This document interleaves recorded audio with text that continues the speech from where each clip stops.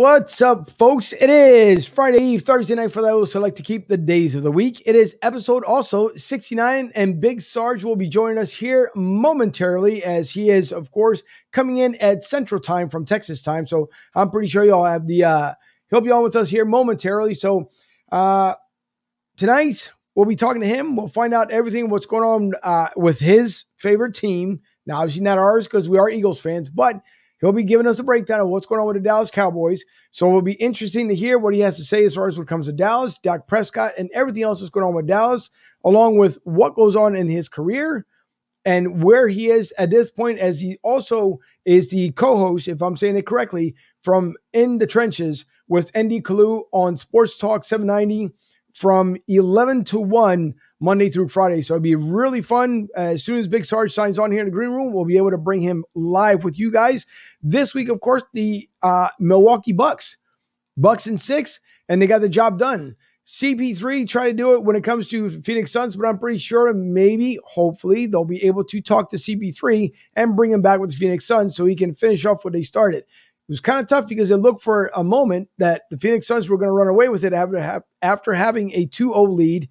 And then, unfortunately, it ended up falling apart, and the Bucks went on to win it in 4 straight. So congratulations to the Bucks. Your new NBA champs here for 2021.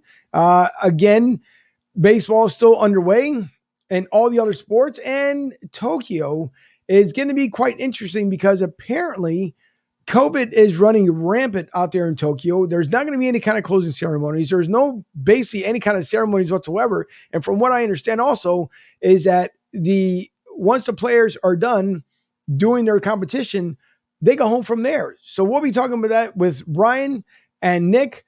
So let's get the show underway. Again, Big Sarge on with us later on tonight. As soon as he signs in, we'll bring him on.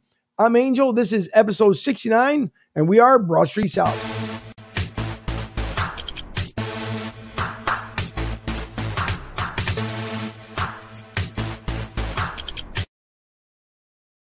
All right. And of course, I cannot do this favorite show of mine without my young beat writer, Nick Lisi.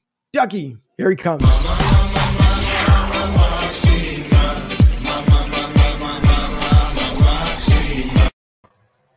Ducky, what's going on tonight? How are you, sir? Angel, I'm doing incredible. The Bucks obviously won the finals on Tuesday. Giannis dropped 50, and then he went to Chick-fil-A Wednesday morning and got a 50-piece McNugget. What a beast. NFL COVID vaccine stuff is flying wild. Obviously, we had Cole Beasley come out a few weeks ago, but now we're having DeAndre Hopkins and several other NFL players coming out against the vaccine. So I'm excited to chat with that with Big Sarge. And, of course, college football is heating up. Texas and Oklahoma came out today, and they're trying to join the SEC. And to my other Ducky, it's going good, man. How about you? Well, listen, I'm good. It is today the hottest day again on record down here in Tampa, Florida, 97 degrees, and you can feel it. Like it was an absolutely bake fest. So you could definitely feel it. But hey, we expect it. It's a summertime, just the way it rolls around here. But you're not that far away anyways in South Carolina. So it's warm from what I understand too, watching the forecast. So I think we're in these sweltering days of summer.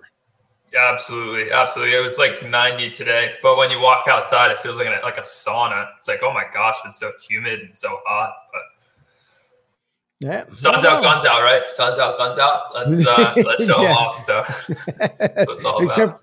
I don't think the guns. I'm not even going to try it because the guns may not be working well here as of late. But that's all right though. Thankfully though, health wise, I'm starting to finally come around where I can taste things again. And because that Delta variant nonsense is just for the birds. So fought through it last week, but thankfully every day gets a little bit better, and I'm finally starting getting smell back. So. Thank God for that stuff. But thank goodness. We will bring on the other gentleman, the big super Sarge. I mean, not well, you know what? Sarge too there. But the big gentleman that we know that we can't do the show without because the national correspondent last week was on assignment. I'm not even going to say where he was because it was so secretive, not even we knew. But here is our national correspondent, Ryan Neff.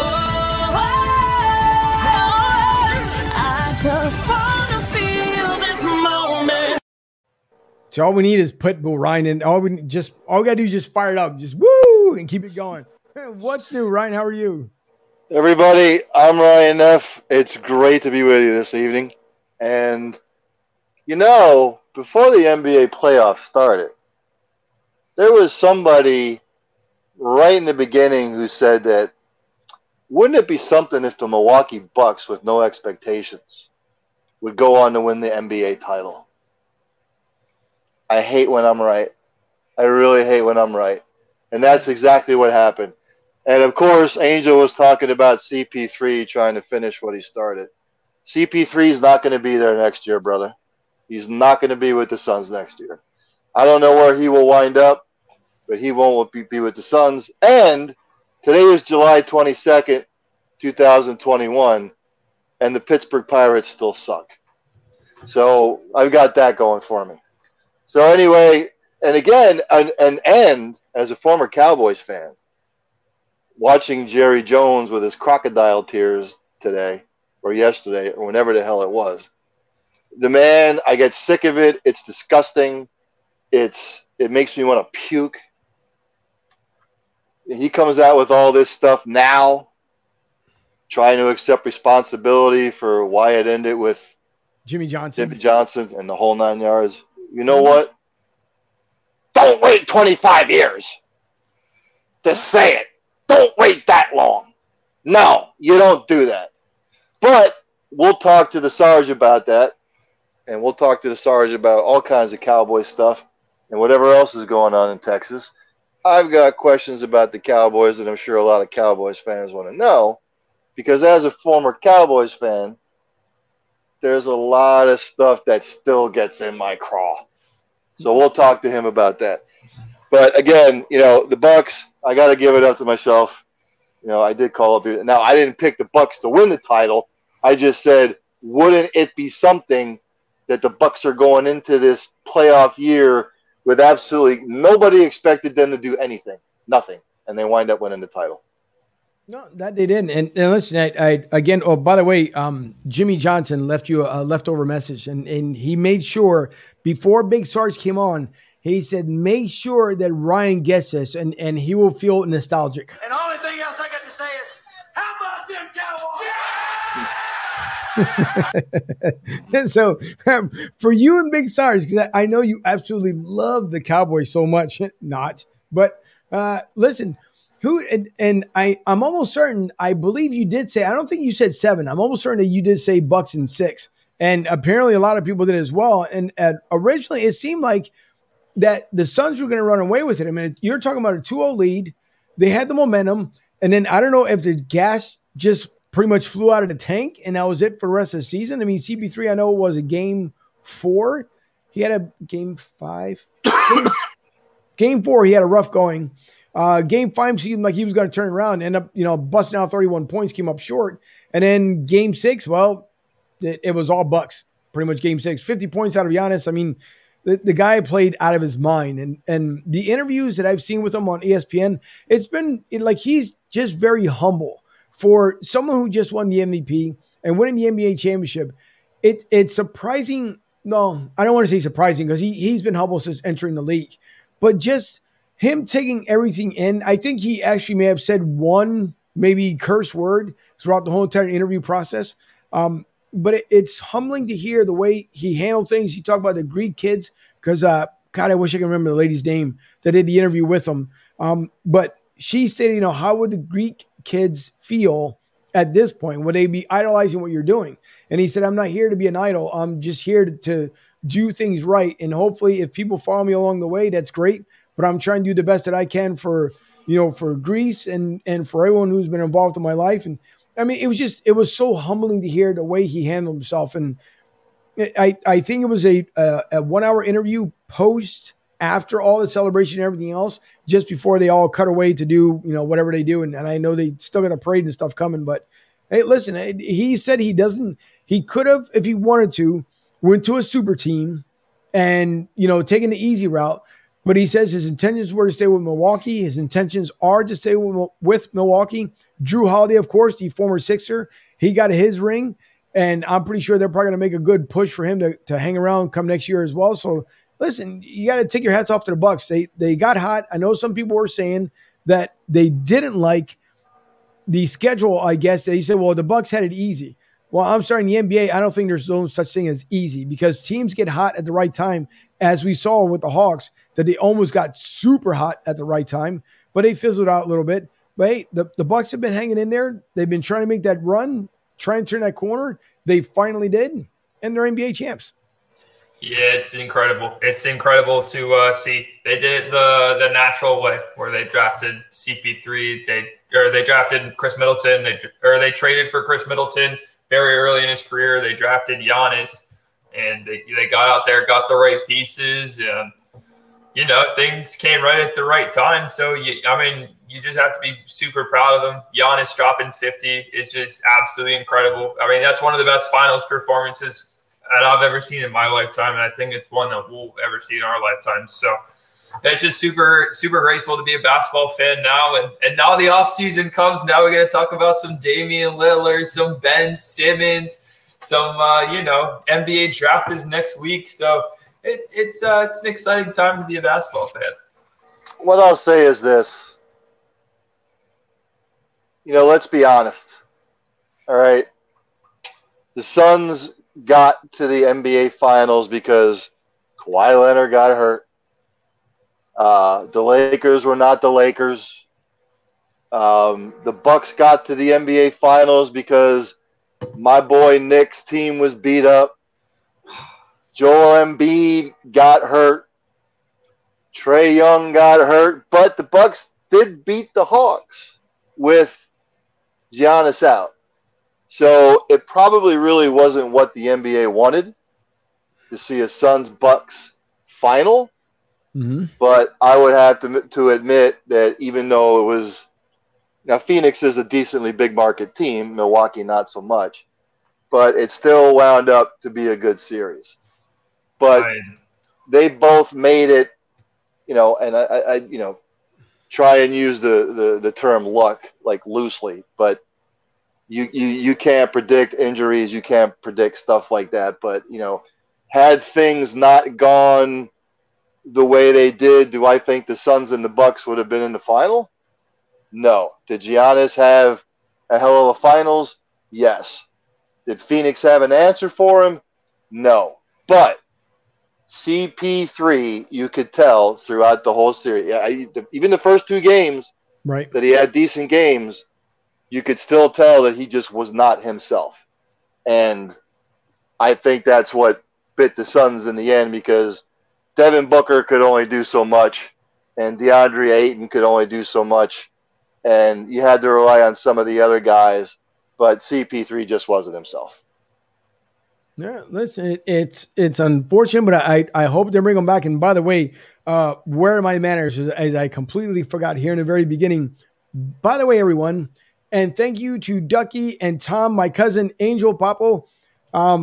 David, thanks you guys for tuning in tonight. We do appreciate it. We are live from the LG Direct Sales Solutions Studio, as I completely forgot. And while I'm at it, everyone, I would hope by now that everyone knows, since Big Sarge right now is having technical issues, as he had told me not too long ago there in a message. And matter of fact, he just popped in. So hold on to that super thought that I was just about to bring on, because at this point here, it's funny because I'm trying to think the way to bring in Big Sarge, and it's hard. And I will tell you the reason why it's hard, how to get an introduction for this man, because it's basically, he's like everywhere, anywhere and everywhere Big Sarge is going to be. He's everywhere. You look up on Twitter, you can wake up in the morning and look at your phone like, what's going on? Big Sarge is there. You look at BigSargeSports.com, and if I got the website correctly, he's there. I mean, everywhere you look, Big Sarge is there. And speaking about being everywhere, because if you look, again, if you click on, first of all, BigSargeSports.com, it brings you to his website, which is absolutely fantastic.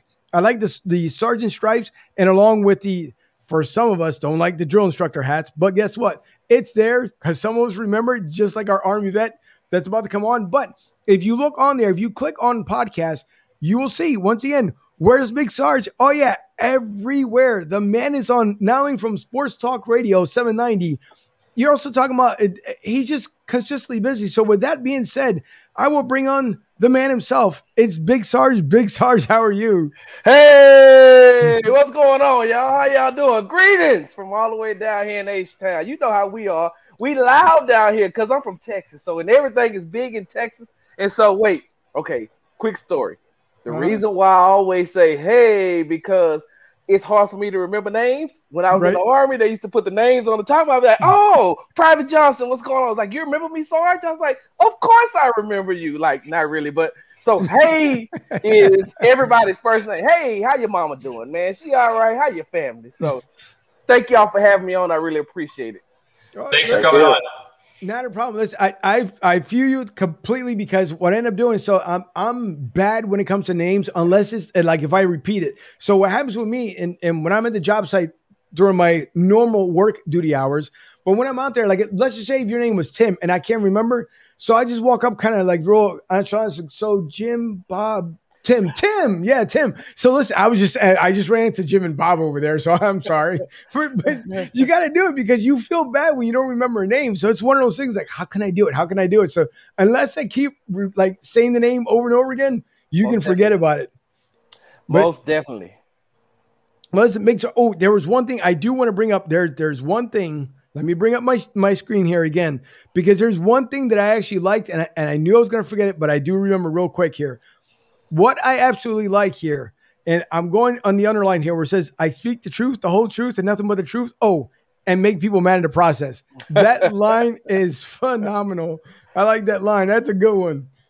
Well, it's because a lot of people don't want the truth. A lot of people want whatever's going to make them feel good. So whatever makes them feel good, that's what they want. Whether it be right, wrong, indifferent. It's like, when you tell it to me, do I feel good? I was like, I can lie to you all day and make you feel good, tell you what you want to hear.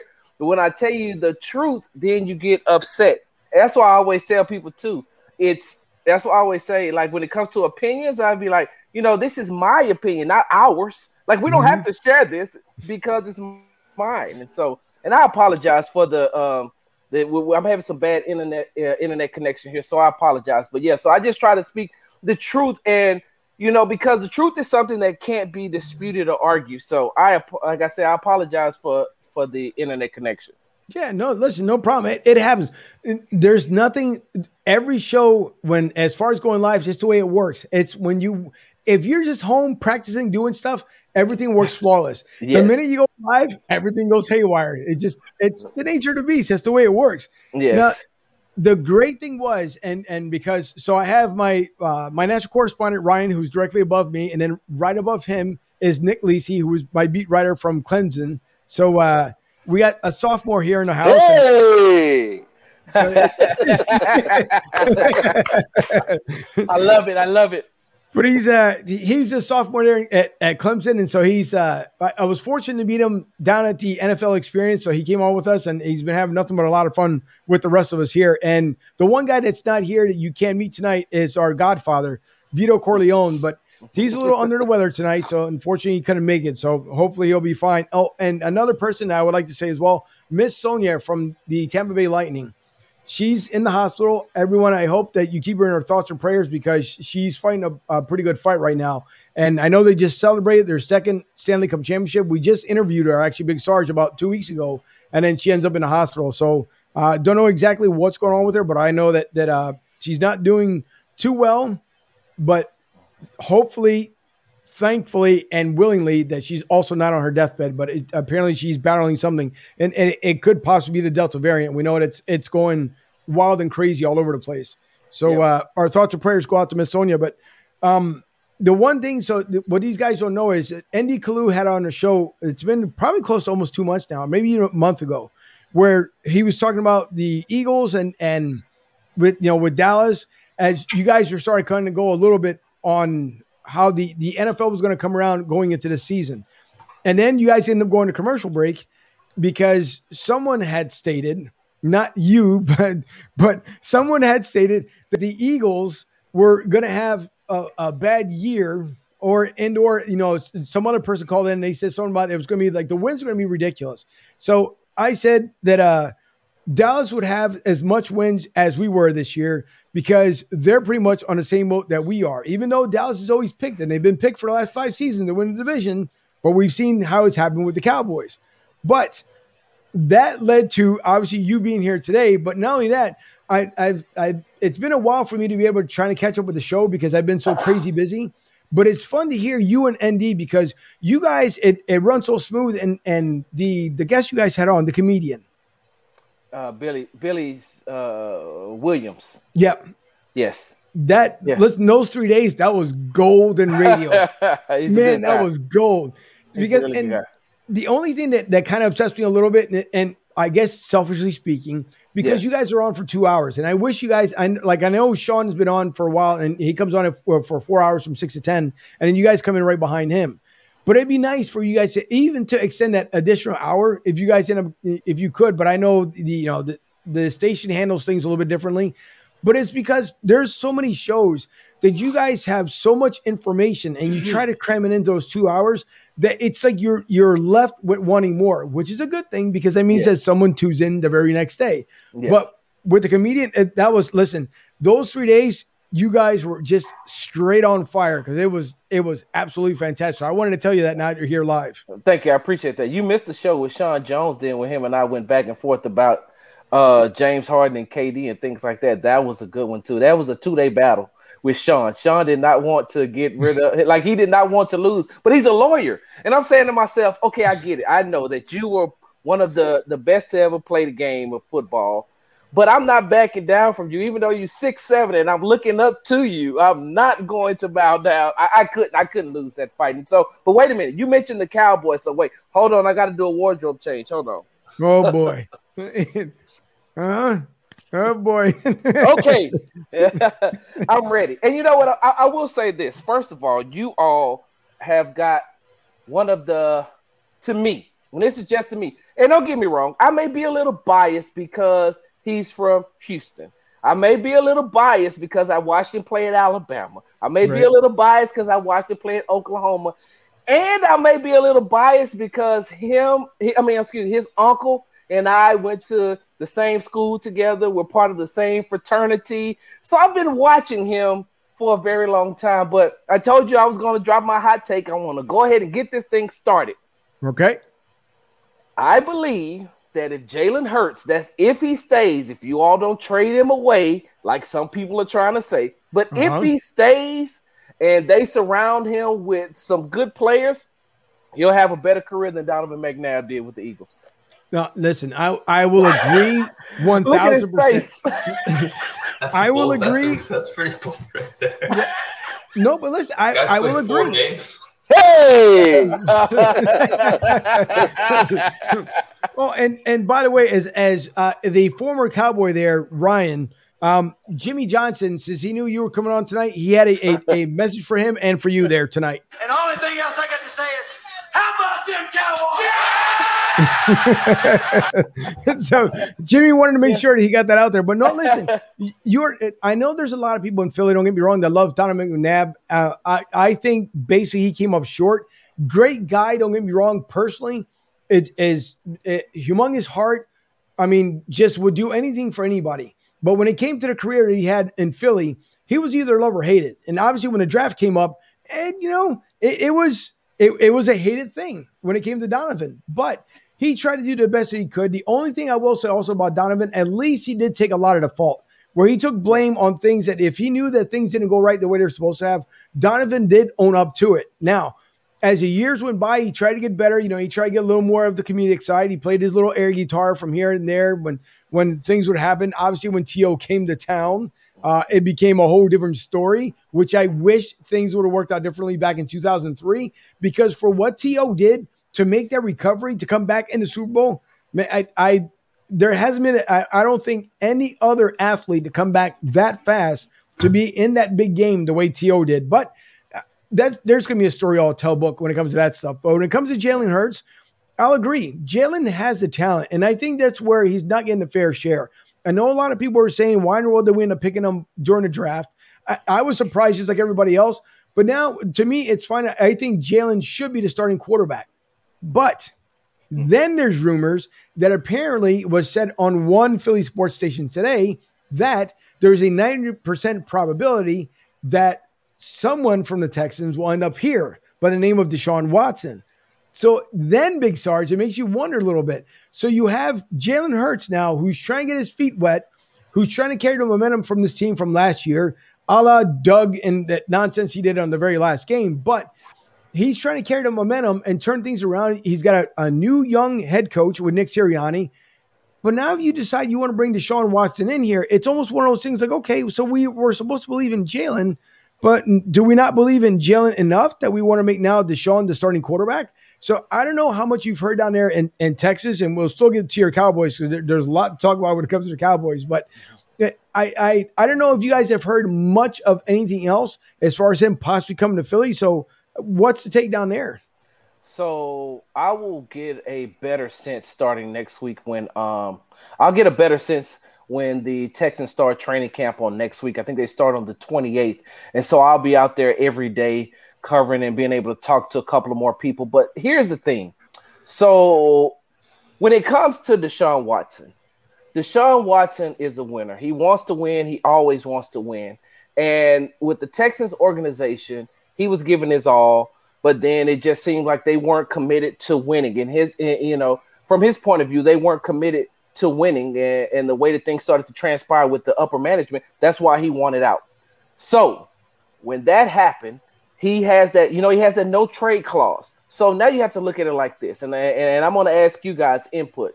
When you look at the Philadelphia Eagles and when you look at the Miami Dolphins, who has the better talent? Who has the better? Well, I'll put it like this: Who do you think is going to be better within the next 3 years? Because that's going to tell a lot when it comes to Deshaun Watson. Deshaun Watson wants out, from what I'm being told. He wants out, but he doesn't want out bad enough to just say trade me here, and I'll say okay. Because that no trade clause, everybody is saying how the Texans have the leverage, but he has leverage as well with that no trade clause, and so.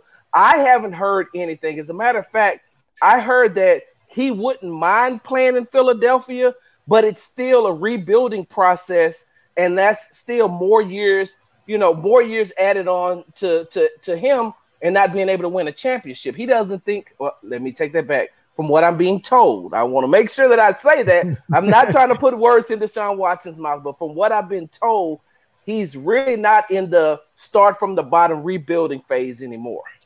Yeah, but Big Sarge, who in the hell is going to take a chance on him after all is said and done with what's going on? Because as far as I was concerned, I thought that had all this stuff not gone on, he probably was going to wind up in Miami because it's a good culture. It's a decently run organization. I think they have the tools in place that would suffice him. I don't see him coming to Philly whatsoever, but I said a couple of months ago, you're just going to have to see how all this plays out. And if it does play out in somewhat of a positive, there are going to be some teams that are probably going to try and take a chance. I just always felt Miami was the best possible place for him before all of this went down. And I say Miami too because, like I said, I like what they have in place and what they're trying to do. And I hope that this doesn't sound wrong, but I have to say it this way. Miami has an African-American head coach. Miami has an African-American general manager. Mm-hmm. Those two factors play a lot into someone who is going through so much like he is right now. It plays a factor into, hey, look, come over here, black man. We know what you're going through. Let us talk to you. Their head coach has that. Was it Brian Flores, if I'm not mistaken? Yep. Correct. Yep. He also has that pedigree coming from the New England Patriots. He also has a way that he's doing it about himself. Now, I love the fact that he brought some of the Patriot way, but he's doing it his own way. And so, that's someone that can say, come here, we're going to embrace you. We know it may take you some time to even get back on the field. We understand that. But let us help you repair your image, because that is the whole thing that's going to have to take place when it comes to Deshaun Watson. His image has to be repaired. And so with that being said, I feel like Miami is the only place for him to go and the only place where they have enough in place where they can wait on him. Because I think that, how can I put this? I think that Deshaun is going to be suspended for like 8 games. Well, what is it? 9 games. And then he's going to appeal that down and have to serve like 5. And then he'll be able to be, traded or would have already been traded and be able to play this season. I'm a firm believer that he will be able to play this season. But he has to find some way to repair that image. And for a lot of people down here, let me put it like this. I have the opportunity and the pleasure to sit in a studio Monday, Wednesday, and Friday for 2 hours a day with a former NFL player. I get a chance to talk to former NFL players, but I'm talking about Indy Kalu. And shout out to Indy, because Indy's my friend away from the studio as well. But Indy and I was talking before one of the shows, and I asked him about that, and he said, the thing with Deshaun Watson is his talent is going to overcome anything that he's going through right now, especially because it's not a criminal case. It's just a civil. So once that NDA is signed, once he settles and the NDA is signed, nobody's really going to know if he's innocent or guilty, because that's probably never going to come out. And so now he'll just be tried by the court of public opinion. But what ND said was, because he's so talented, that's going to be able to have some team willing to take a chance on him. Not saying they're going to excuse what they believe of what he done, but they're going to take a chance on him because of his talent. Big stars. Let's talk about another star in the Texas area, Zeke Elliott. What are your expectations for Zeke coming into this year? Is he going to bounce back, or is he going to fumble 6 times like he did last year? First of all, Zeke is back to crop top status, okay? I don't know if you've seen Zeke's body lately. He's been putting it all over IG, but he's back to crop top status. I mean, like right under the breast now. It used to hang like midriff in the stomach, but now he's all, pretty soon it's just going to be all the way up here, right? But yes, I think that having Dak back and having a CeeDee Lamb having another year up on his belt, having Amari Cooper, like they have the talent on the offense. And what a lot of people fail to realize is that on last year, they were missing like 3/4 of their line.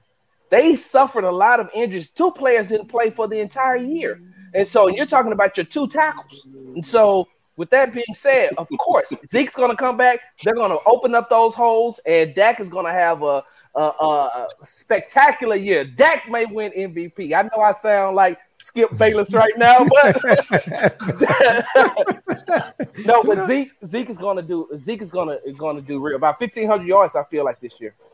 Big Sarge, don't get me started on the Dallas Cowboys, because I grew up a Cowboys fan, and I had to ditch them like 5 years ago, because I'll tell you why. And I've told the story time and time again on this show. Until Jerry Jones is gone, Cowboys fans are going to suffer. I don't care what anybody says. And all that crap today or yesterday, whenever the hell it was, the crocodile tears, I screwed this up, I effed this up with Jimmy Johnson, blah, blah, blah, blah, blah, blah. Why come out now 25 years later and say it? I've said this before, Big Sarge, and I've said it on the show many times. Since the Cowboys last made the Super Bowl from the NFC, there's only 3 other teams that have not made it. Detroit, Minnesota, and Washington. That's it. That's what the Cowboys have been relegated to. And I've looked into the camera and I said, Jerry, if you're listening, you always say that you care about what the fans think and X, Y, and Z. If you do, sell it to somebody that'll bring it back to prominence.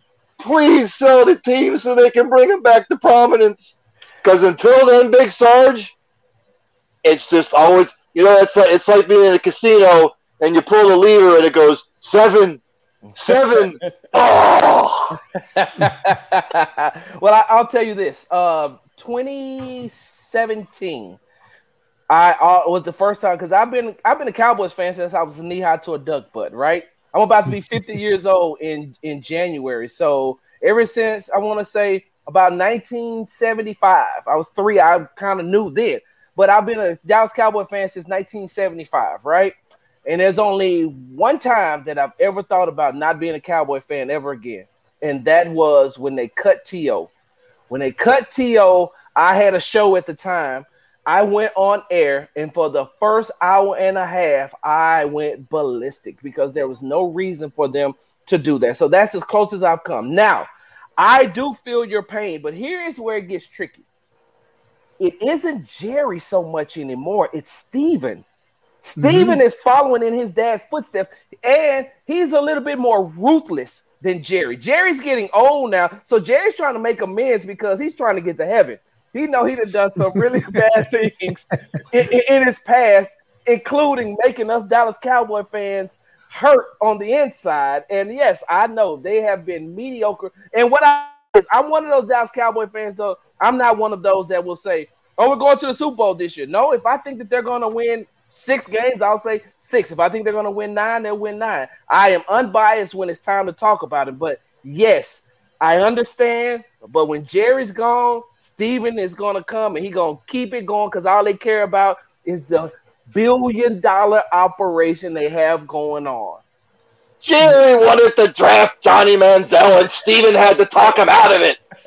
Do you know what I mean? That's the kind of stuff that I'm talking about. When you piss Bill Parcells off after 3 years and you drive him off, you've got a problem, Big Sarge. And Right. I've said it for years, and I'll keep saying it. If the man would just be like Robert Kraft, like the Rooneys, like some of the other owners where they're just like, I'm just going to sit back and I'm going to write the checks and I'm going to hire top-notch personnel that are hired top-notch football coaches and everything. And you just sit back and you reap the rewards and you stay in your box and you drink your water or you have your cocktail or whatever, and that's it. But the man can't do it, and he never will be able to. And people can talk about with the Cowboys about Jason Garrett and the coaching and X, Y, and Z. Ever since Jimmy Johnson, other than Bill Parcells, he's hired puppets, and that's all he's ever done. That's all he's ever done. And he has one right now. I am not a firm believer in Mike McCarthy at all. I'm not either. I said the same exact thing, and I don't think Mike McCarthy was the answer. And mind you, I'm not a Dallas Cowboy fan whatsoever, but I said it from the beginning of last year. And by the way, the Washington football team around here, we call them DCU because it's a college team. So that's the way we feel about Washington. But no, I said the same thing. Mike McCarthy does not belong with the Dallas organization. He just doesn't. I understand, with Garrett Jones, whatever, it didn't work out with him either. I don't say he had the full and 100% blame of what on with that team because, again, it comes down to Jerry Jones. But at the same time, too, Mike McCarthy, he's past his prime. When he was done with Green Bay, he should have been done, period. Because I even think if Dallas, I will say this much, if Dallas, for some odd, crazy reason, starts the season 2-4, just by some goofy nature. Now, of course, because there's an additional game this year, and you can turn things around. Don't get me wrong. They can always flip that around real quick and go from 2-4 to 7-4. But to me, if Dallas starts out 2-4, I'm sorry, I'm letting go Mike McCarthy because the season's not going to get any better. And he's too much of the yes man being up there in that front office than he is worried about as far as playing football. And to me, even when his press conference, he was like just part of that good old boy system. Like, yeah, I'm here. I'm not going to do as much as I said I'm going to do, but I'm here because I'm getting, I'm collecting a paycheck and I don't want to get fined. But to me, it's one of those things he doesn't belong there. The same way with Stephen Jones, he admitted that he took too long to sign Dak Prescott. And this guy last year was advocating a lot when it came to Dak Prescott of being signed. You got one of the better quarterbacks in the NFL, and you waited how long to sign Dak, even though he got paid 4 years, $160 million.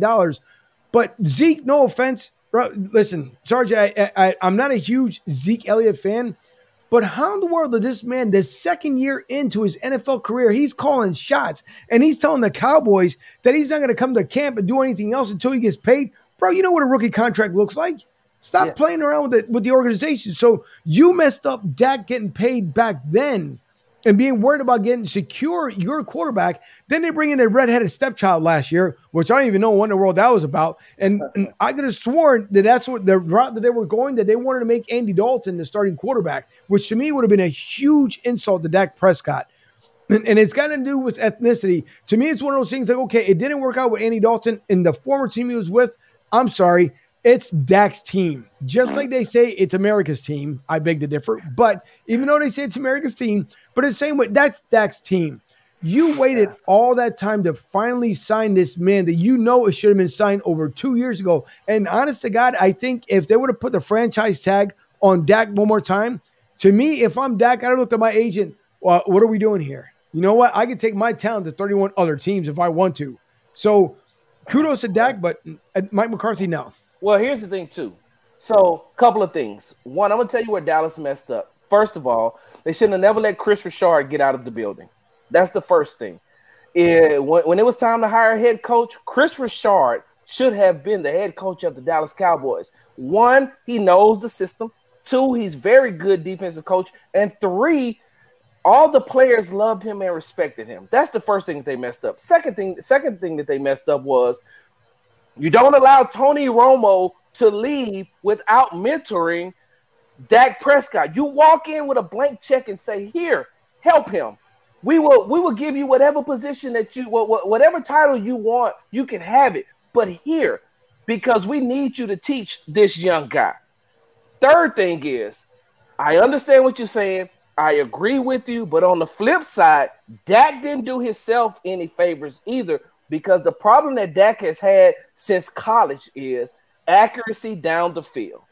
And when you have a wide receiver like Michael Gallup that can get past any defensive back and is wide open, but Dak can't get him the ball, that's the first issue. Now you got CeeDee Lamb, and you can't get him the ball. You can get the ball to Amari Cooper because Amari has become a really good possession wide receiver. You can get the ball to Schwartz, and I can't think of the other tight end name, but you can get the ball in the short distance, but you're not accurate down the field. And so I can see why, because if he comes in this year and he still has those same issues, that's going to be money wasted. At some point, you have to get better, especially when you had this issue since college. Mm-hmm.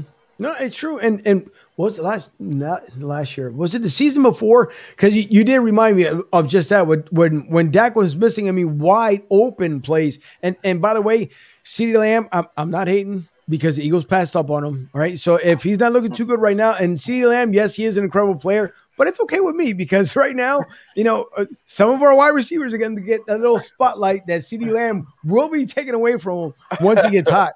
So, but you're right, though, when it comes to Dak Prescott, because there was times where even, all of us, and we watched the halftime shows like everybody else, and there was like one or two games that actually tuned in because I want to see how Dak was improving.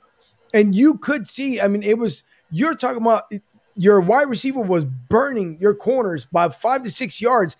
And at one point, I believe that Gallup had one of the safeties almost like a 10-yard distance, and Dak overthrew the pass where he was, I believe all he had was a 20-yard walk into the end zone. So you are right, and hopefully Dak will get better for that. And I guess, for the Eagles fans, I shouldn't be advocating too much when it comes here to Dak, but to me, the Seattle game as well. I don't know if you remember that the Seattle game when they lost. Dak rolled out, made the great play, rolled out, and all Dak had to do was take off, get out of bounds, and then live to fight another day. What does Dak do? Roll out, throws a pass into double coverage.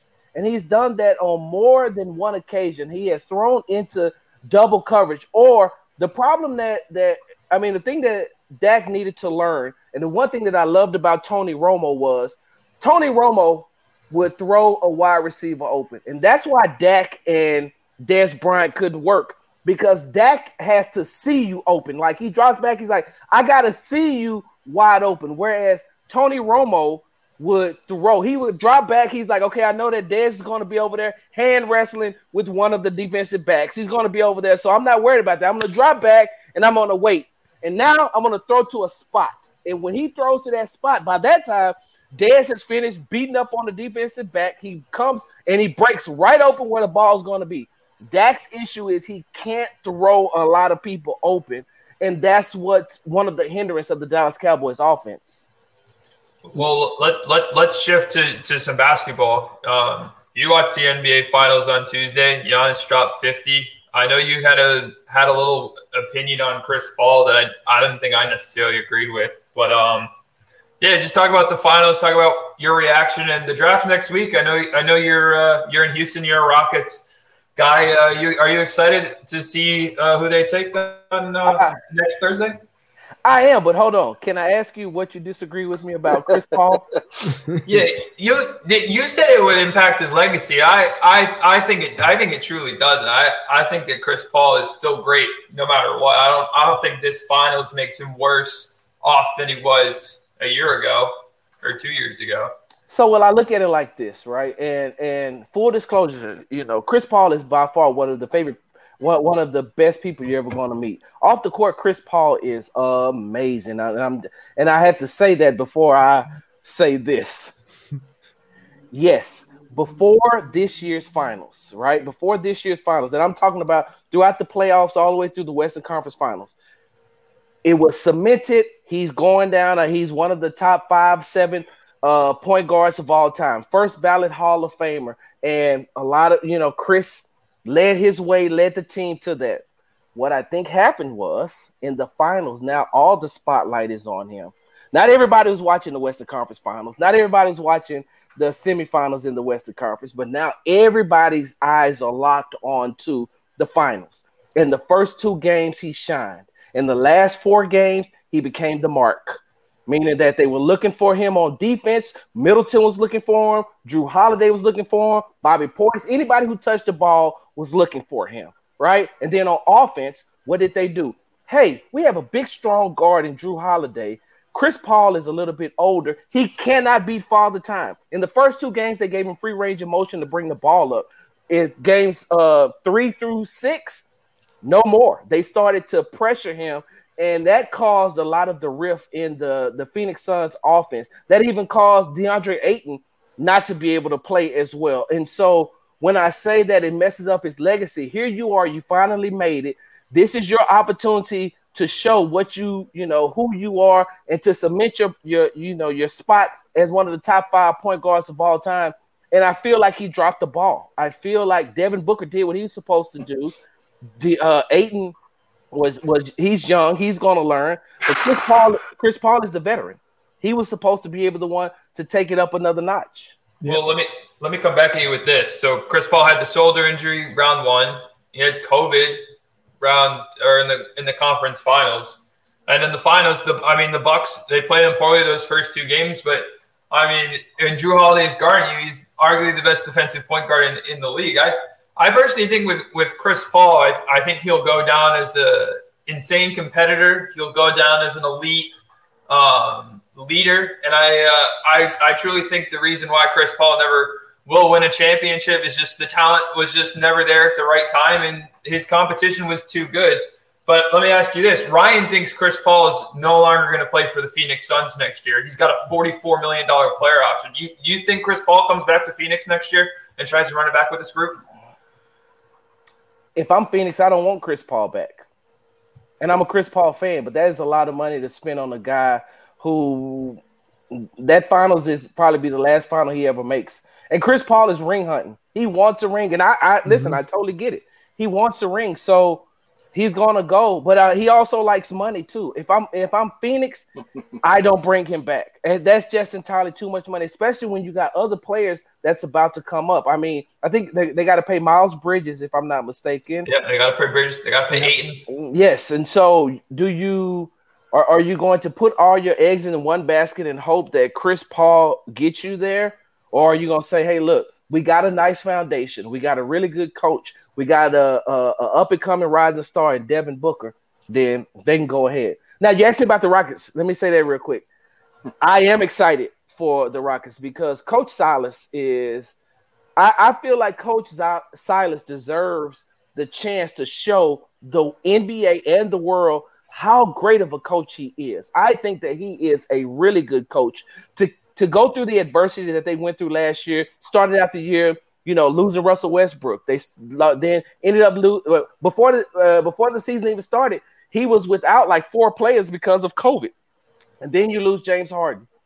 And then you have a plethora of injuries to the point where sometimes you didn't even know if the Rockets were going to have enough players to even play a game.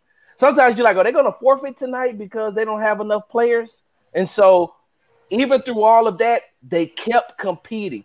I did not see the Rockets give up in any game. Even when they were being blown out, those young guys were still playing. So I think that coming back with a healthy team and getting a person. So I truly believe that they're going to get Cade Cunningham. I think they'll trade up. No. They're not going to have to trade up because I don't think if Detroit takes Cade Cunningham, that's just because they don't want anybody else to have them. I think that Detroit would be better off with Green, and I think that they think that too, but they can't show their hand just yet. So I don't think that they're going to take Cade Cunningham. That's just me. But if they do, then the Rockets will get Jalen Green, and put him right there with KPJ, Kevin Martin Jr., with Jayshawn Tate, Christian Wood. The Rockets are in the perfect position to just say, hey, look, we're going to stay right here. If you want to make a trade with us, then we'll make a trade with you all, but we're going to have to benefit. They're in the perfect spot. Big Sarge, I'll say this. Somebody did pick the Bucks in 6 before the series started, and that would be me right here, number 1. Number 2, when it comes to CP3, look, CP3 was not himself. You could tell. He had a fantastic first 2 games, but even in those 2 games, you could tell he was not himself. Now, the one thing I did say to one of my friends after the first 2 games, I said, you know what? If I'm Budenholzer, I'm just going to let Devin Booker go off, and I'm going to concentrate on everybody else. And what do you think they did? Booker was going off. Devin was going off. But they concentrated on not letting Ayton go off, not letting Crowder get now Crowder got some open threes, don't get me wrong. He's going to get open threes. But they hounded Chris Paul as well. And it worked. Did I think that they were going to win 4 straight to win the series 4-2? I did call it in 6. But did I think that they were going to win 4 straight after they lost the first 2? No. So we've got to give credit to Budenholzer and the Bucks coaching staff for and I even say that about the Sixers sometimes. I'm just like, just let Embiid go off for the Sixers and concentrate on everybody else not going off. So, but with CP3, he was not himself, and you could tell. You must have read my timeline on Twitter because what you just said about Embiid is the exact same thing I said yesterday. I said, hey, we're going to give Giannis all the praise in the world, but a healthy Embiid, he could do exactly what Giannis and first of all, get rid of Ben Simmons. If you get Ben Simmons away and keep him healthy, the 76ers are in the Eastern Conference Finals going 7-game with the Nets, and may the best team win.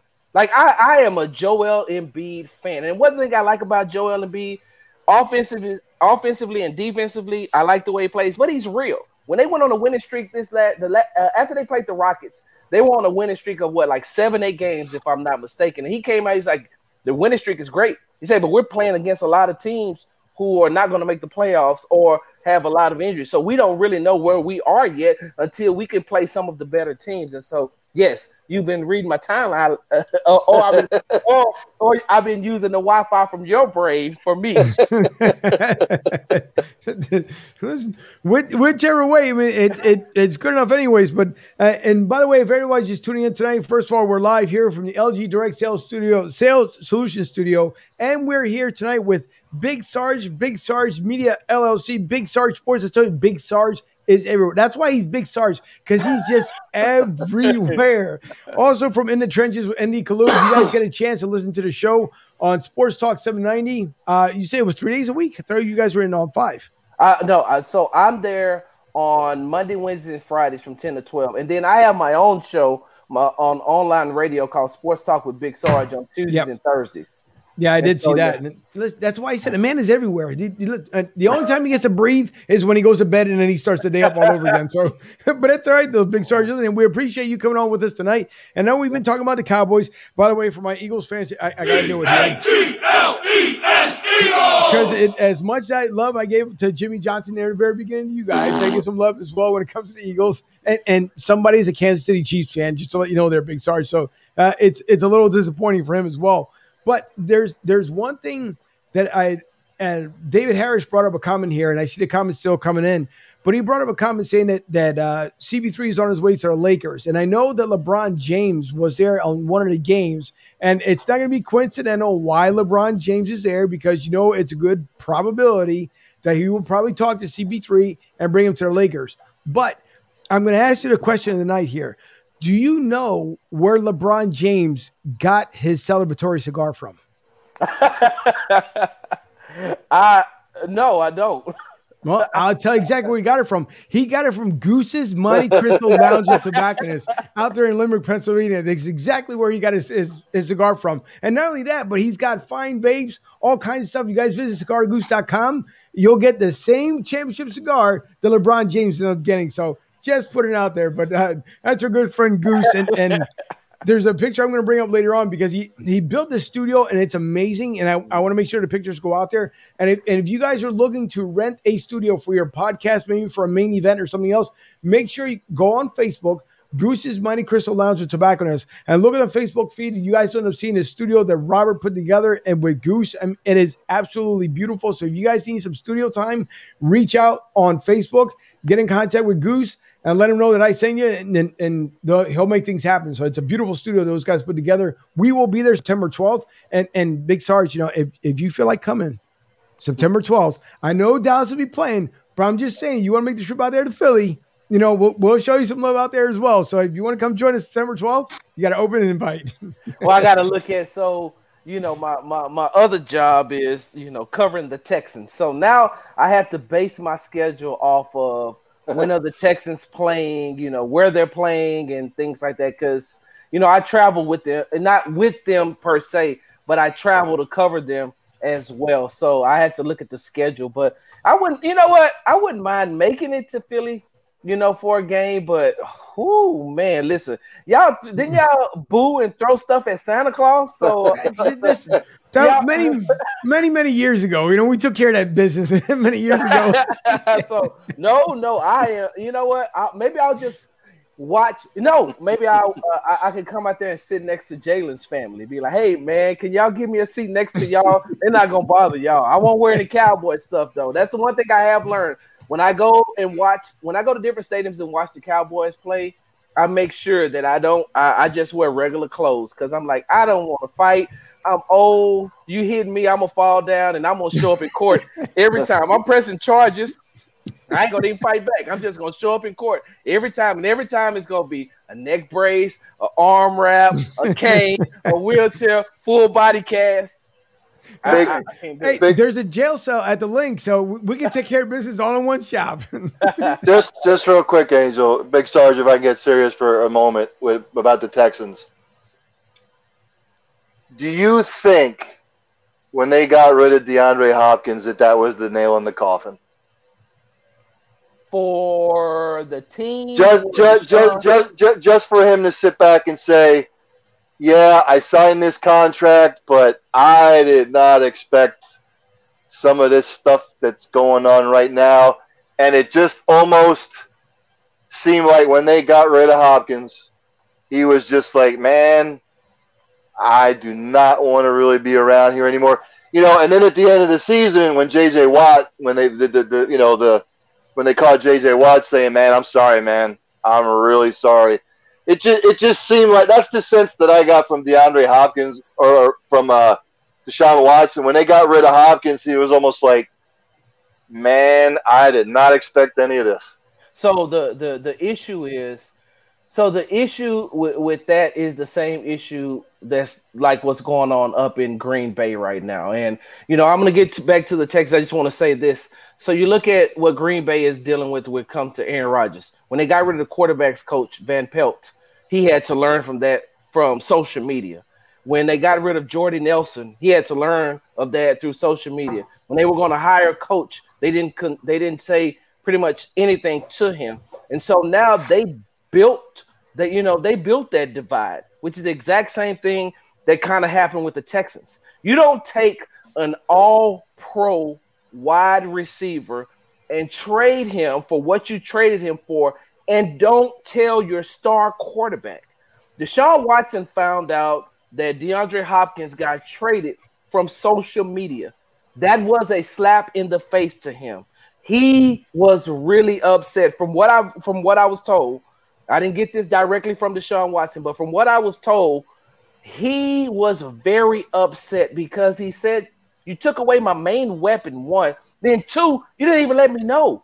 If you all were even thinking about trading him, how come you all didn't come to me and say, hey, look, we're just letting you know up front, you're going to have to readjust because we're going to get rid of DeAndre Hopkins. And so with that being said, yes, that was some of the downfall because once they got rid of D-Hop, that kind of put a separation between a lot of people. And that started to nobody wants to have to keep looking over their shoulder, wondering if they're about to get fired. Nobody wants to look over their shoulder and wonder if they're about to get traded. If you can do this to a three-time All-Pro, you'll definitely do it to me just playing defense, coming in playing every third down or something like that. So a lot of the trust was gone, starting from Deshaun Watson on down. Right. And you're absolutely right when it comes to that stuff. I mean, it's just this year, I think for the NFL season, I think a lot of us end up missing it too, because it seemed like this, I don't know why, but it just seemed like this NFL offseason was longer than even when we went through COVID with the whole, stuff that's going on. So I'm dying for football to start all over again as camps start, within the next week or two for most teams. But I'm dying to see exactly how, even on the NFC East side, how things are going to come down, because as we talked about DCU earlier, Ron Rivera is coming back 100% healthy. And as much as I know that Ron Rivera is a beast. And I'm pretty sure this year he's going to go into straight beast mode because he's been trying to straighten out that organization. He came there because, unfortunately, Dan Snyder, who's gotten himself into some pretty good hot water here, it's great that he brought Ron Rivera in, but I felt bad for Ron because you're walking into something that's already been on fire, and not a good fire, the fire that everybody wants to stay away from. But Ron did the best he possibly could. The Redskins are a little bit, or DCU is a little bit upset for what the Eagles did at the end of last season, because things could have worked out completely different for them as well, along with the Giants hating us for the most part. But it's a new season. We'll see. Maybe people forget. But I'm dying to see how the NFL season is going to end up playing out. The one thing that I want to go back to, as we were talking about basketball earlier, and so last night, so this is kind of basketball, hockey related, but Big Sarge. Last night, of course, the Seattle Krakens, which to me it's a crazy hockey name as is. And they showed who they got in the expansion draft, but I could not believe what my eyes were seeing across the stage when these two came. Oh my Bro, God. what in the world happened there? Because it was like, okay, I get Peyton, don't get me wrong, but Kemp, what in God's creation happened there? Because he came across the seriously, Kemp? Wait, put that picture back up. You can't miss it, bro. He's right there. Gosh. He got into an extra small shirt. I don't know what the organization was thinking. They gave 300. Yeah, listen, he's a couple basketball sizes is what he is at this point. But good Lord, man, when it came on, I seriously did one of these numbers. Like, nah, sure it wasn't Johnny Kemp. I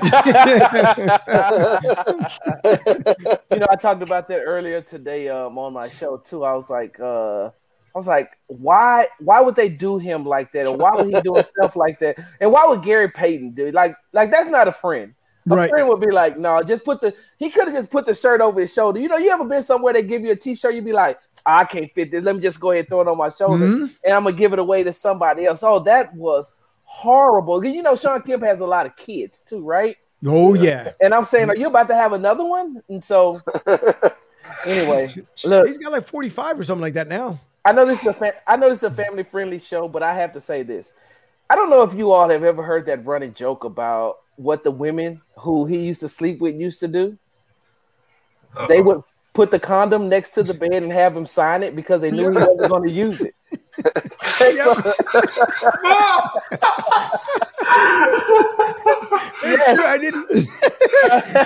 I did hear about that one before, but no, it is exactly true.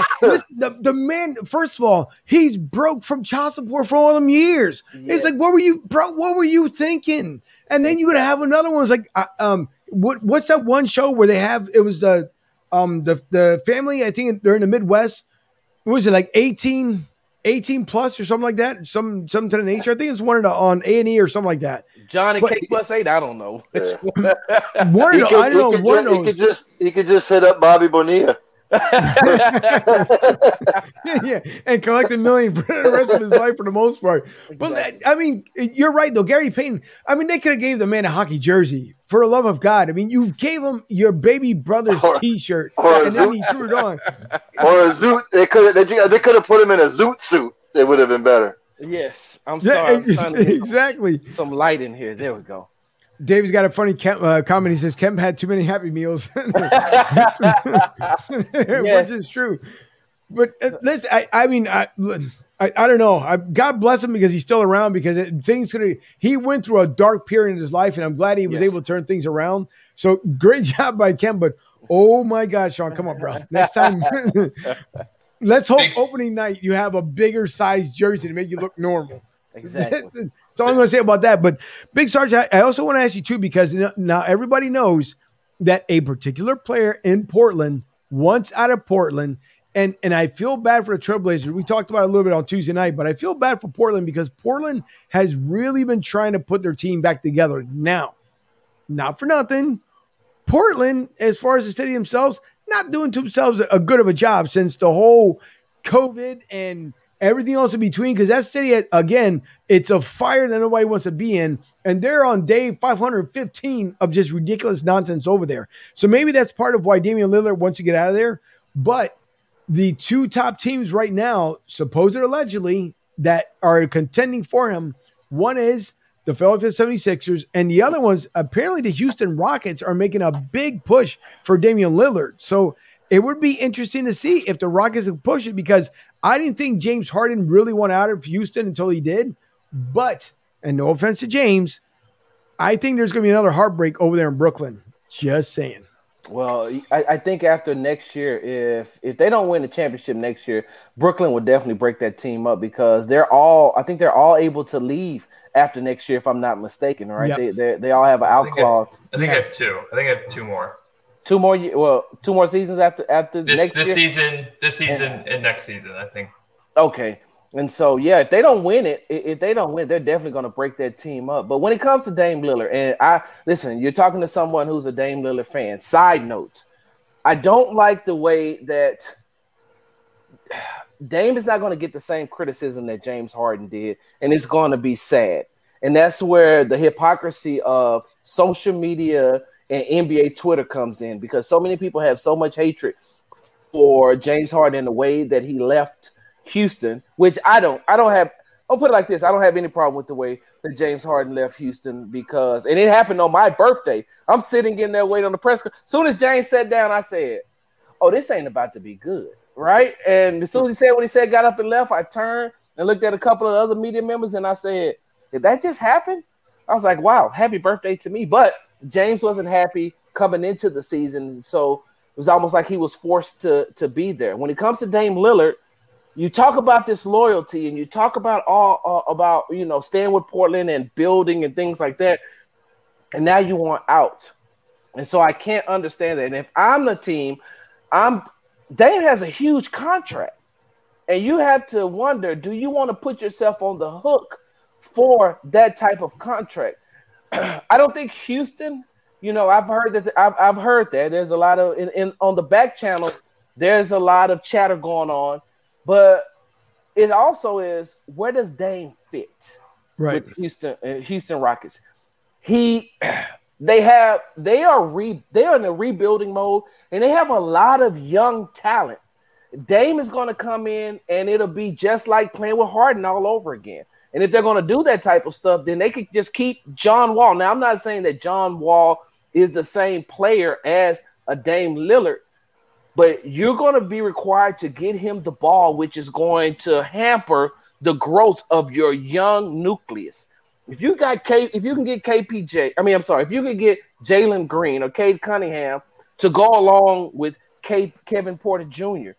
Kevin Porter Jr. they transformed him into a point guard. He had never played point guard in his life. And so when the Rockets got him, they turned him into a point guard. And you could see as time went on, he was learning more and more and more. And Coach Silas just said yesterday at an event that he's been talking to KPJ and he's going to get better. You bring Dame Lillard in here, Dame has to get his touches. And I think that by far Dame is one of the top 10, 12 players in the NBA. But he's going to require so much that how can you grow? How can Christian Wood get his touches? How can KPJ get his touches? And I just don't think that he's a good fit with Houston. No, listen, good point. Good point. There's a lot of things, you got to think about, especially when it comes to contract. And I know he's 31 years old. I know he's coming on the backside of your age basketball career life now. So you're talking about a boatload of money that you would have to drop. Obviously, the NBA draft's coming up next week here. So there's going to be a lot of things or a lot of teams that have to. If you want to put a package together, it's going to cost you. It's not going to be cheap for Damian Lillard. And I know Sixers have, they got some wiggle room. But at the same time, too, you got to watch what you're going to end up doing, because if the future is supposed to be, and let's say they add Damian Lillard and Ben Simmons, I really don't think he's going to be with the Sixers either. I know David had mentioned a comment on there earlier. I don't think Ben stays here. Obviously, he's building a house out there in L.A. Supposedly, allegedly, the rumors are that the Clippers want his services out there. Doc said that he wanted him to be here, but now he wants out. I mean, it's just so many things. But if Damian Lillard comes to Philly, yeah, it would be a huge upgrade for the Sixers. But at the same time, too, now you're going to be bound because you're not that far away from the salary cap either. So now you got to watch exactly what you end up doing. So really good point on my behalf. There's also the one thing, if I switch back gears here to the NFL, that I thought was kind of interesting, because so to me, when it comes to the whole COVID injection, for those who want to get it, great. For those who don't want to get it, great. That's up to them. It's your body, your choice, whatever you want to do. I found it interesting of what the NFL had stated today when it comes to the players and the teams who have non-vaccinated players. So I want to play this clip here, and then I want to get your thoughts on it. Both teams, if the game's not played, it's not just the team that caused the outbreak. Both teams would not be paid their Paragraph 5 salary, their base salary, that installment for that game. So even if it's the team, you remember teams were upset last year. Hey, it's their problem, and we're rescheduling this game, and we're moving this game around, and it's inconveniencing us. Yeah. Well, on top of that, you're not going to get paid if it's the other team that creates the mess. And by the way, still in this memo, if the other team is not following protocols. Remember, we had some of that last year. That Commissioner Roger Goodell still retains the right. In addition to canceling the game, the forfeit, there could still be penalties in the form of fines, draft picks, whatever, on top of that. So these games could be moved now. That's in the memo as well. Like, you could have a Thursday game moved to a Tuesday or whatever. Remember, we had that last year as well, as they tried to keep it within the week that these games were going to be played. But once you get outside of that, the long and short of this is that the NFL in this memo is stating that they are intending to play the entire regular season over 18 weeks. And there will not be a 19th week. So if you get outside of that week and, hey, we couldn't make it work and we couldn't reschedule it, that game is forfeited. The team that had the issue, they lost. The other team, they win. It counts towards the playoffs, all that stuff. That is the long and short of this memo. But there still could be games that are kind of slid around. They will take into consideration many things. As far as whether it's safe to allow that game to be played. Stadium availability will factor into that as well, as will competitive advantage, disadvantage, because you could have a team, let's say you push that game back to a Monday or a Tuesday, and then the other team's got a short turnaround or whatnot. So these are all be factors that'll be factored in, just like they were last year as the NFL tried to figure this thing out on the fly.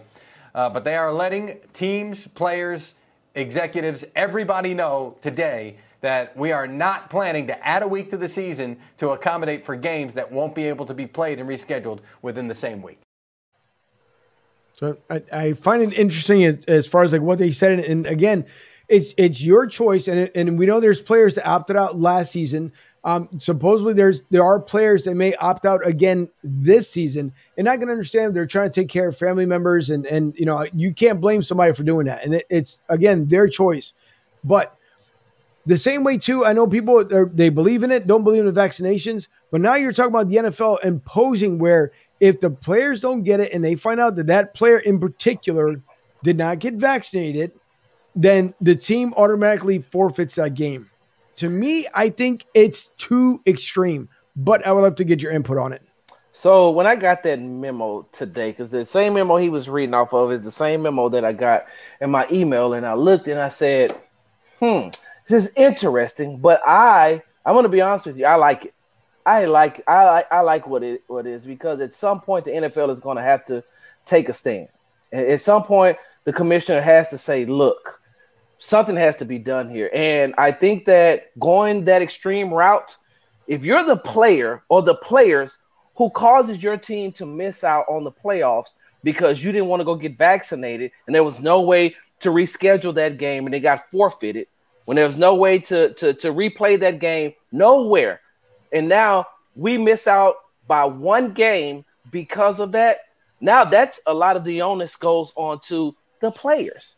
And I like that. So what he's doing is, to me, what the commissioner is doing is putting the ball back into the court of not only the players, but now as a coach, now as a general manager, as everybody in that organization, you're going to have to say, and I get it, they're going to come up against the players union is going to step in at some point and say, okay, we're just going to have to go ahead and go to battle with the NFL. But I don't think that they have a leg to stand on, because the team is the employer. The NFL is the employer and the players are the employee. I'm not one of those people that's like, shut up and catch, or shut up and run, or shut up and tackle. I'm not one of those type of people.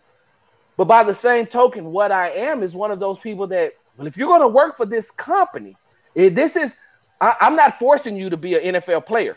If you don't want to be an NFL player, you don't have to be an NFL player. But if you're going to play in the NFL, if you're going to play for my team, this is what's going to have to happen. I seen earlier today that DeAndre Hopkins, speaking of DeAndre Hopkins, he said that, he insinuated that he would retire before getting the vaccine. And he said, my girlfriend's brother is in the military. He took the shot. He got the vaccine shot. And then all of a sudden he started having heart trouble. So I tweeted at him, hey, your girlfriend's brother got way more stuff on the inside of him injected from the Army than a vaccine. Because when I was in basic training, they poked me in the arm so much. Do you think I had time to be like, well, wait a minute. What are you putting into me? It's nope, move out, soldier. Yep. In the line. When we got ready to go down range, when we was on our way to Afghanistan, you go and you get these shots. You don't have a clue what they are. They don't tell you what they are. They just say you need these shots in order to go down range. I couldn't say, no, I don't want this shot. I'm thinking they're like, oh, you don't want it? Oh, don't worry, you're about to go do some jail time then. Or you're about to go do, not jail time. You're going to do some time over here. But you're going to get this shot because you're going to go. So with that being said, I told Deion, I tweeted at him that may have the vaccine may have stirred up something else that had been sitting in his body for a long time ago. My last meal before I went to Afghanistan was crab legs. My late wife, God rest her soul, made some of the best crab legs.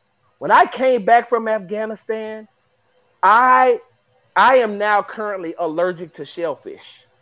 Now, don't know what happened. I got back, tried to eat crab legs 2 times, almost died. And I was like, oh, that's it. Can't. Know what I found out?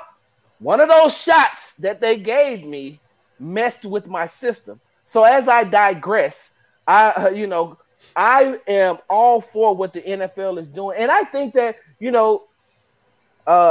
him disciplining, Roger Goodell disciplining the teams and making them financially responsible. Because when you look at it, I also today I looked at it from a fan standpoint. If I have tickets to see the Cowboys and the Eagles play in Philly, right? On Sunday, and the game gets canceled and rescheduled to Tuesday, I'm in Texas.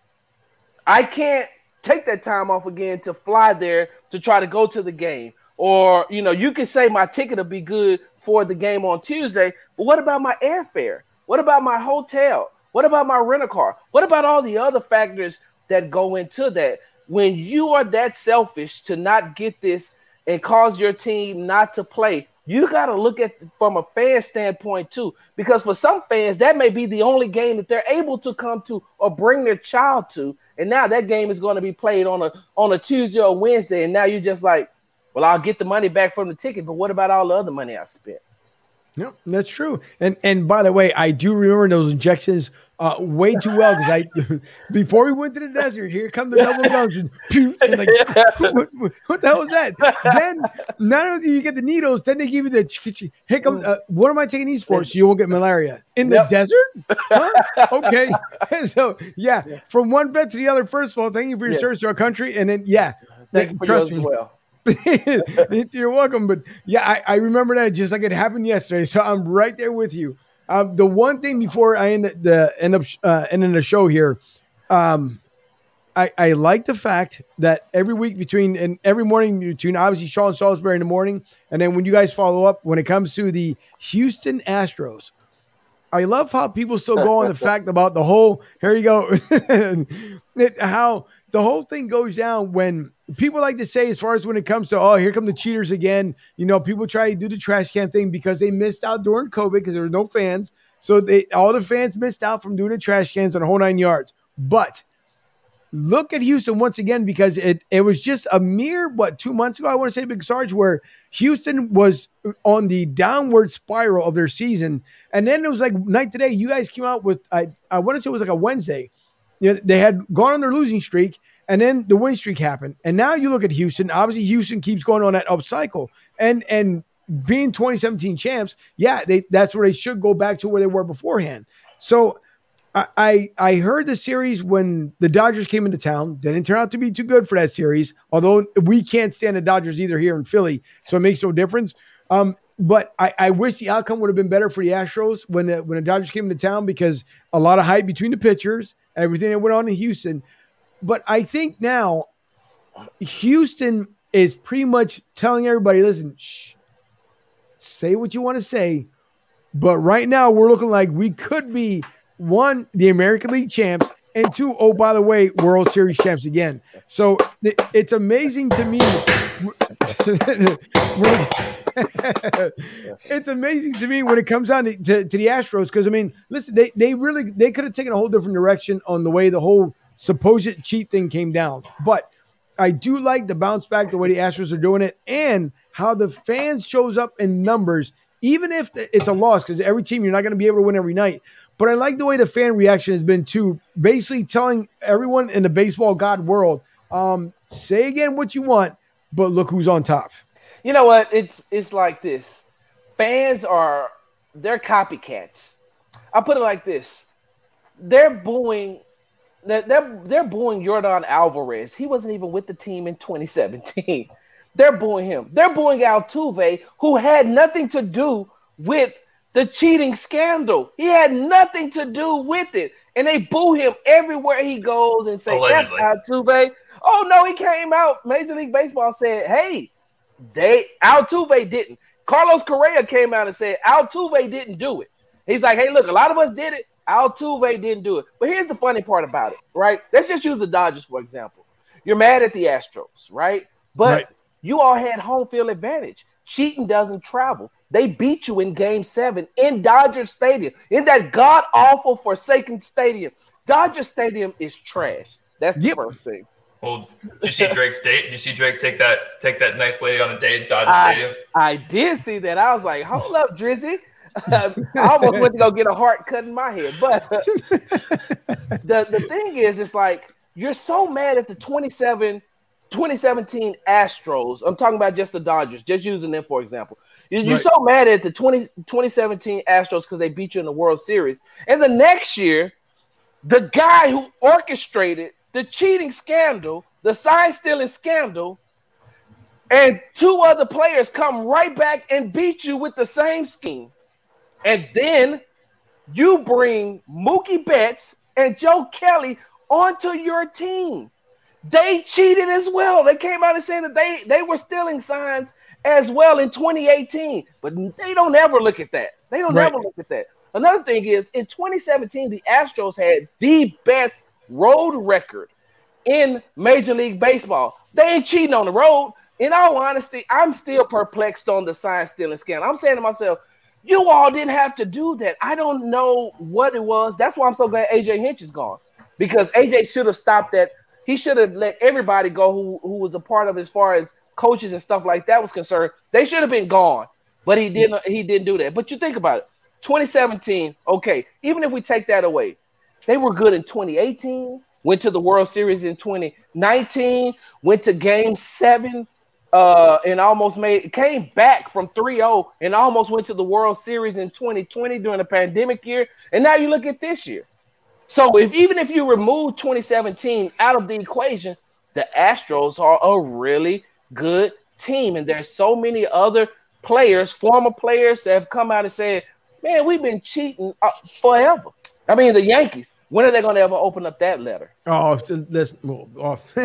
See, now you want to get me fired up. That's the Stankies. Gotta love the Yankees. Huge Yankee fan. Yeah.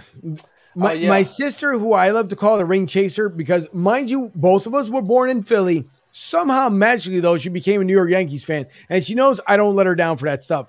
I understand if you were born and raised in New England, that your choices were Red Sox, Yankees. I get it. You were born in Philly and turned out to be a Yankees fan once you moved out to New England. Not only that, but then became a Chicago Bulls fan when the Bulls were hot. Then turned out to be a New England Patriots fan. So, yeah, no, you know what? I'll suffer with my teams, as I do every single year, and I'll hang in there, because when the Eagles end up winning it back in 2017, good Lord, that was the biggest time ever in the city when somebody would wake up in the morning and be like, good morning. I'm like, huh?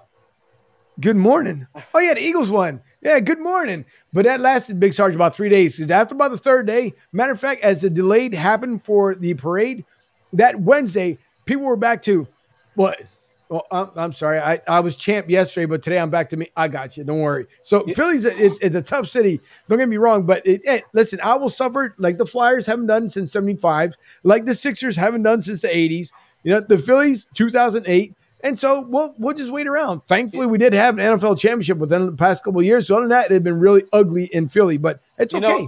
You know what's so funny about that? I just I did a segment on my show on Tuesday that said that.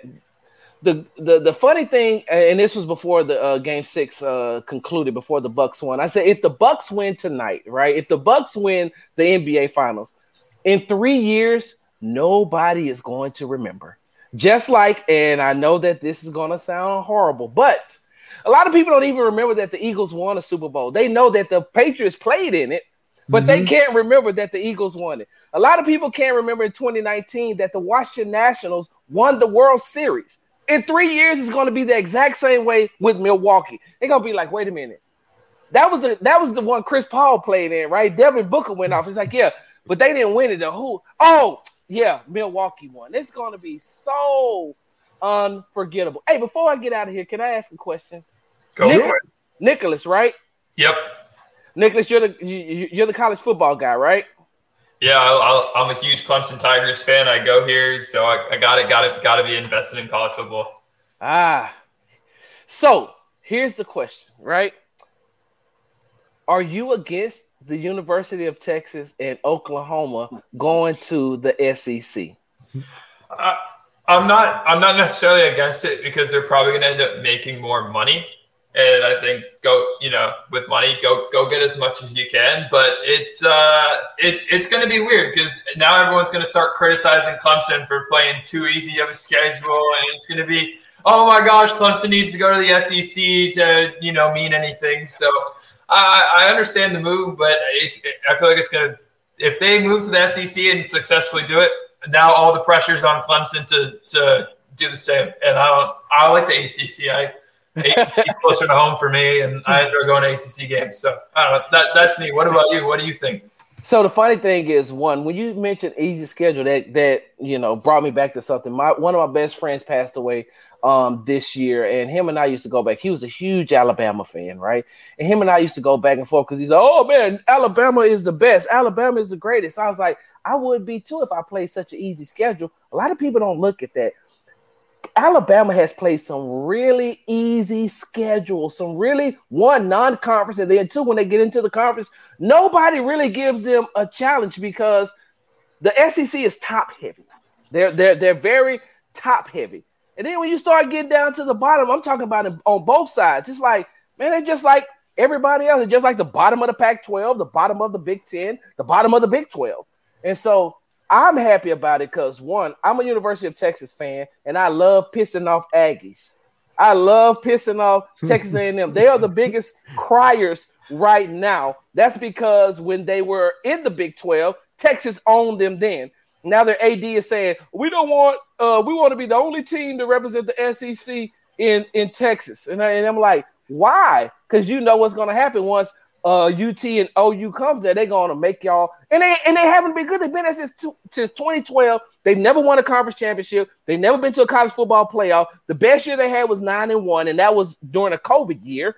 And so you're still going to be the stepchild. Where I like it for the SEC, and if I'm the SEC, the only people that I'm listening to is Nick Saban.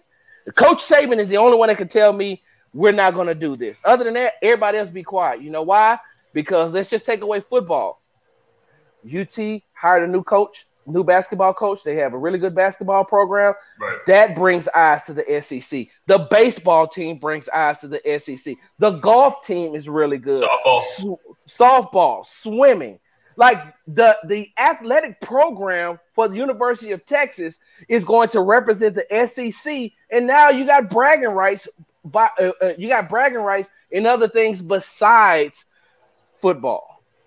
So I'm all for it, and I just like to see Aggie fans cry. all good points, and I don't think any of us can argue that point there. Aggie fans and Gamecock fans. I hate Gamecock fans with a passion. Screw University of South Carolina, Clemson all the way. So because of Spurrier. That and it's our rival. We'll end up playing them at the end of the year because they're like 2 hours from Clemson. So yeah, I'm not a huge South Carolina fan either. So screw them, screw the Aggies, and we got a chance to interview one of the wide receivers who I think he got drafted out of Clemson, T. Martin's son. I can't think of his name. I can't remember his name right now, but oh my God, we got a chance to interview him on In the Trenches, and it was amazing. And before I get off here, I want to make sure I say shout out to Indy Kalu and Chris Gordy. You know, Indy Kalu, that he's my guy, man. He's like my really good friend. I always tease him because I feel like I was like, your mind changed and switched up when you were in Philly. That's why you wear black Air Force Ones. You always want to fight, right? And shout out to Chris Gordy because I always get up under his skin. Listen, I was gonna say it myself here, but you end up taking it. So, but if you guys want more Big Sarge, I'm telling you, I don't believe me. The man is everywhere. I'm going to start here first on Twitter. You guys can see Big Sarge Media LLC at Big Sarge Sports. So follow him just like we do, and listen, the tweets. They come. I told you. I think he sleeps, honest to God, for about 5 seconds before he starts up all over again because all kinds of stuff goes on. The same way, if you guys end up looking at Big Sarge Sports, and I will come back here so everybody can see the actual homepage on his website. And by the way, Big Sarge, shout out to you because that's a great looking website, man. Hey, thank you. Shout out to my boy Keith. He put that together. Hey, hold on, right there. You see that right there where it says Big Sarge interviews? Yep. You know what he's saying right there? What's that?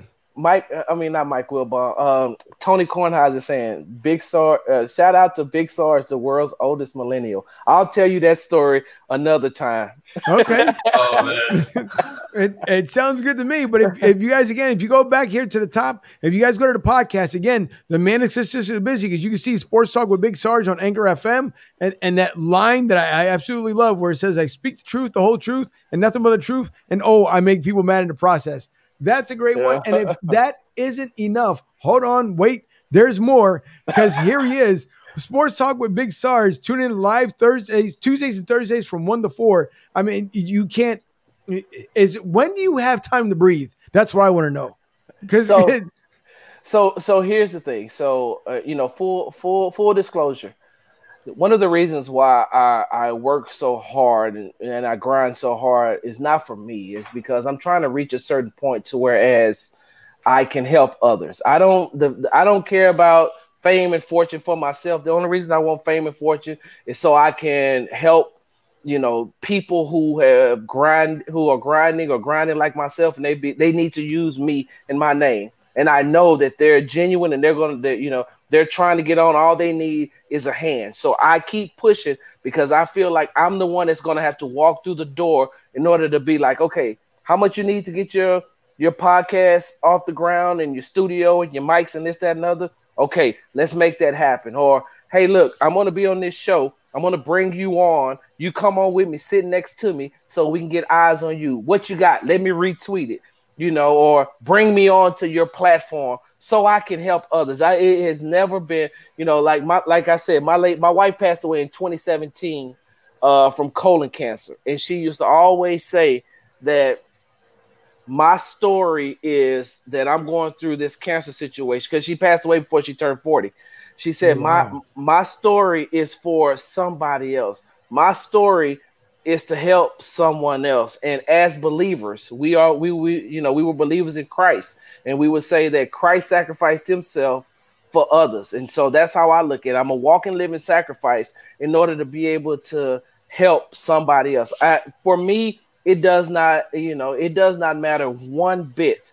But if I get the joy, there's a guy that co-hosts with me. His name is Young Cody. He graduated from Texas Southern University, 21 years old. Very, very, very sharp kid. Very, very knowledgeable. Oh, he's a 76ers fan too, diehard. I give him issues about that all the time. But he's one of those guys. He graduated salutatorian from his college, radio and television. He wants to do this. I bring him on the show. He co-hosts with me. And we do it together and we go back and forth. But I get joy knowing that I'm helping him. So that's why I grind so much. That's why my wheels turn so much, because I'm always thinking, hey, what else can I do? What else can I do? Because something is going to happen. They're going to be like, oh, got it. Here we go. So I can help others. No, listen, and I feel you as far as when it comes to Steph, honest to God, because it's the same way here. It started with 12 years in a dream, and thankfully that dream's coming to reality. And because, guys like you, Big Sarge, and Sean Salisbury's been on with us before, Derek Gunn, Tony Bruno. I mean, we've had guys on here that thanks to them that they had the availability at the time to come on with us so they can share in our vision the same way. That's why I brought on Nick Lisi, because again, even though he's, we do this for free because we don't get paid for this, but we do it because we love it and we have fun. But the same way, if we can help out Nick move on to somewhere big, whether, if it's the Hawks, if it's anywhere where he can get that exposure, where he can see, well, he was on a podcast, and we can do something good for him within our company. That's my big goal right now, is to make sure that Nick gets somewhere in his young career as he's in his sophomore year at Clemson, because Ryan and myself were kind of over the hill, but we still love what we do. But even with Nick, I just hope that things come into, oh, you're welcome, that things work out for him, hopefully the way I envision it. Because when I spoke to him just a couple months ago, he came on, and as I told him, none of us get paid for this. We have our sponsors, and the sponsors pays for little things that we need to make the show as far as going. But I'm completely with you, because it starts out with a vision and a dream, and the hopes of that people that you meet and network along the way end up helping you out. And with Goose, and I want to bring back his comment here for a second, because he said, thank you for your service to our country. And Goose has a special partnership with us that we're working side by side, and he's going to be starting his own show here momentarily. And Ryan put that together with Goose. So we're very, very fortunate of where we are right now, and we hope to continue to grow. And those who want to grow with us, it would be an absolute dream. So, and you and I, this won't be the last time, obviously, that we'll end up talking, because can you top episode 69 though? I'm like, this is the perfect for me. I'm like, what? That's my I got it now. And look, when you said sophomore in college, you introduced Ryan, and then you said I think you said we also have a sophomore. Or you said sophomore, and I was like, wow, Ryan decided to go back to school at a late age, huh?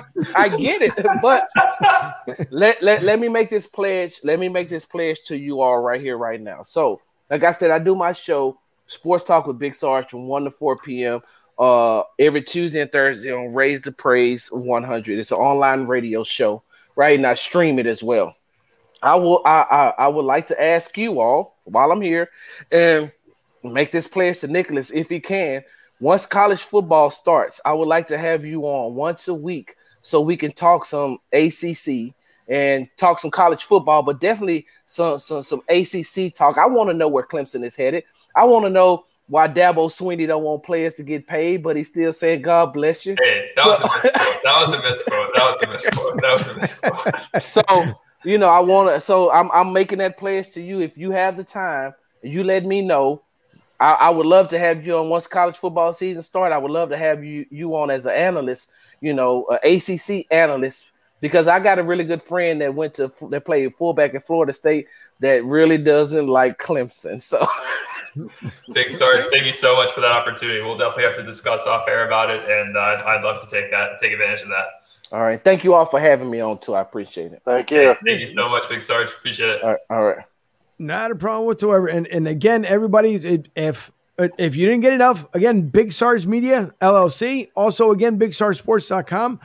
In the trenches with Andy Kalu, as you mentioned, there's Andy himself right there. And if you guys go to Sports Talk 790, again, you'll see the entire lineup of Sports Talk 790. Great radio station out there in the Midwest. And I'm already at work early in the morning, so I get to hear all those fantastic shows leading up even after in the trenches. So big shout out as well over to, like I said, Goose's Tobacconist, because that's the studio that these guys have set up. And again, they did such a fantastic job. And if you guys are looking to rent some studio time, by all means, go to Goose's Monte Cristo Lounge and Tobacconist on Facebook. So you guys reach out to Goose and let him know exactly what's going on and what you need for a special event. Also, TampaJoes.com. Tampa Joe's here at 9316 Anderson Road in Tampa, Florida. You guys want great food, some serious food, and a fun place to go to.